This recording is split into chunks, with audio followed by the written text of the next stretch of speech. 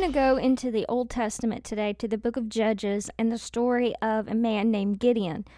The story of Gideon starts around Judges chapter 6, and it begins to outline how God uses him in mighty ways to defeat the Midianites, who were an enemy of Israel. We're going to focus today in chapter 8, and I'm just going to give you the short version of the story. Gideon had went into battle against the Midianites with an army of only 300 men. That story is a very familiar one to most of us. And in chapter 8, we find the aftermath of that battle, how he's cleaning up everything. He captures the kings, he gets rid of them. And then in verse 22, the children of Israel come to Gideon and they want him to become their king. And he refuses, but he says, "The Lord will rule over you." And so on the high of this victory, he tells Israel to bring the spoils of gold that they took from the Midianites, to bring them to him. And in verse 25, they said yes, and they spread out a garment, and every one of them threw an earring there from his spoils. So from the things that they took from the enemy, after the enemy was conquered, they brought to Gideon. And Gideon took the gold that was given, and he made an ephod. An ephod is a priestly garment. It's something sacred, something special. Gideon made that, and with the victory, if you will, with the evidence of victory, he made something special. He made an ephod, which is a priestly garment. And it was like he set that victory on display. And that in itself, you might be thinking, well, there's nothing wrong with that. That's actually a cool idea. When we overcome something, to keep a reminder of it and to set up a reminder of that victory. But where the problem comes in and where we have to be careful is in verse 27. It says, when he made the ephod, he set it in his city, and all Israel worshipped it there as an idol. And it became a trap for Gideon and his household. Another version says it that Israel played the harlot. They forsook God to worship the representation of victory. They were on such a high from the victory that had just been given to them by God over their enemies that they forsook God. They left him to worship the representation of victory. They played the harlot. And when I heard this story again, I just got to thinking, it convicted me of how many times do we play the harlot with the blessings of God. When God gives us something, whether it's a victory or provision or just something we didn't ask for even, how many times do we leave him because we get so caught up on the blessing that we just leave him? And we cheat on God with the blessings that he provides. We glorify the gift instead of magnifying the person it came from. James 1:17 reminds us that every good thing given and every perfect gift is from above, coming down from the Father of lights, with whom there is no variation or shifting shadow. Everything good that we experience comes from God. Every victory that we have in our lives is because God gives it to us. But how many times do we play the harlot with that victory? We get so caught up on the victory, so caught up on that high, that we start chasing that, we start worshiping that, we start honoring that, we start testifying about that instead about God. We start chasing the benefits and the signs of his goodness instead of actually pursuing God himself. We get our priorities mixed up. And what was supposed to be a reminder of who God is and what a blessing he has given us and what a victory he has attained for us, we just forget about God and worship the representation and worship the victory. And so many times I think we're even guilty of making that victory like it was something we came up with on our own. Like it was something we did to get victory in that situation. Like it was something that we decided or changed or manipulated, and it all worked out for us. And we just throw God out, even though He is the source of all blessings. He is the source of all good things.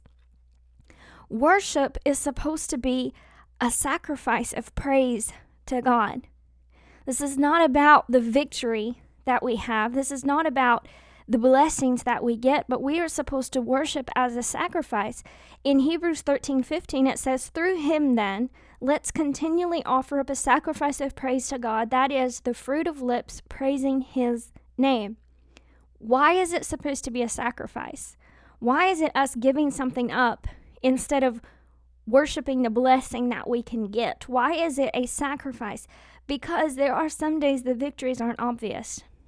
And there are some seasons, like this season of Thanksgiving, there are some seasons that our list seems to be shorter because maybe we don't have what we had last year. Maybe we don't have who we had last year.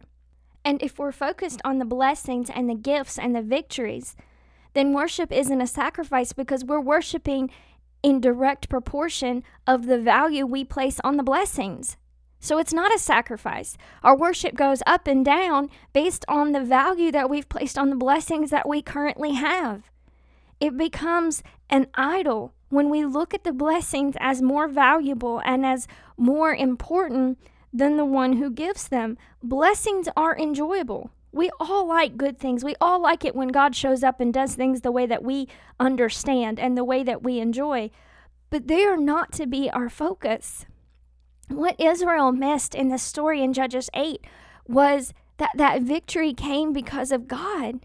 They brought their gold and gave it to Gideon, but then when the representation was there, when the reminder of who God was and how He gave them the victory appeared, they turned their attention to that instead of God. Like I said, it says in the King James Version that Israel played the harlot. They cheated on God with the blessing that He had given them. Can you imagine in that moment how God must feel when He looks at us and He's given us something that we've prayed for, or He's given us a spiritual victory in our lives, and we get so focused on that victory, so focused on explaining that victory and testifying about that victory and rejoicing in that victory that we don't even mention Him? Can you imagine how much that must hurt our Father in heaven, who gives us all good things?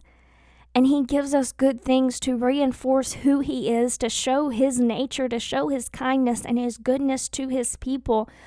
But in that moment, as we've gotten the gift, after we've gotten the victory, because you see, before the victory, it's easy to focus on Him because we know that's where the victory comes from. So we pray a lot and we seek Him and we read and we show up at church. But as soon as we have the victory, then we'd rather focus on that and live in the victory than we would continuing to live in seeking God. Why is it that as soon as we have the victory, we just forget where that victory came from? And we cheat on God. We cheat on the Savior of our souls because we like the blessing more than we like the Savior. There's a song by Jimmy Needham that just came to mind that is called Clear the Stage, and I highly recommend you to go and listen to it and let it wreck you. But it talks about clearing the stage and letting anything that comes before God be recognized as an idol. And I know that we've often heard it said, and maybe even say it ourselves, that things of like social media, time with friends, time on our phone, things like that are easily put before God, and time in His Word and prayer. But I would challenge you to look at even the blessings that you've been given, the answers to prayer, the victories that He has provided, and make sure that they are not taking the place of God, that you're not worshiping the victory. Sometimes in the church world, I think we get so focused on worshiping the victory that we forget to preach the gospel. We forget to preach salvation only comes through Jesus. True victory only comes through Jesus because we're so focused on the victory itself, the representation of victory, the representation of the goodness of God, that we completely dismiss God. And we're no longer talking about how God is good and how his holiness and his righteousness and his mercy and his grace are what we need and what we survive on. We're just talking about how we made it because we shouted or because we danced or because we prayed. And we get so confused about where the victory comes from. So whatever season you're in, if you're waiting on a victory, I challenge you to pray and ask God, when the victory comes, don't let me lose sight of you. Don't let me get so caught up in enjoying the victory that I set it up as a shrine and I set it up as an idol and I pay more attention to it and I'm more thankful to the victory than I am to the one who was with me before the victory came. See, that's the thing. Victories come and go, mountains come and go, valleys come and go, but there is a God who walks with us in each moment, before the victory and after. Going back to Judges 8, it says that when Gideon set up that ephod and Israel played the harlot, that it then became a trap to Gideon and his household. What was the representation of victory became a sign of bondage. It became something it was never meant to be because the focus shifted from God to the victory itself. And the victory became a stumbling block. It became an idol to turn focus away from God. I want to challenge you, whatever season you're in, remember to bless the Lord, as it says in Psalm 103, "Bless the Lord, O my soul. Forget not all his benefits, but it is the Lord who deserves the worship."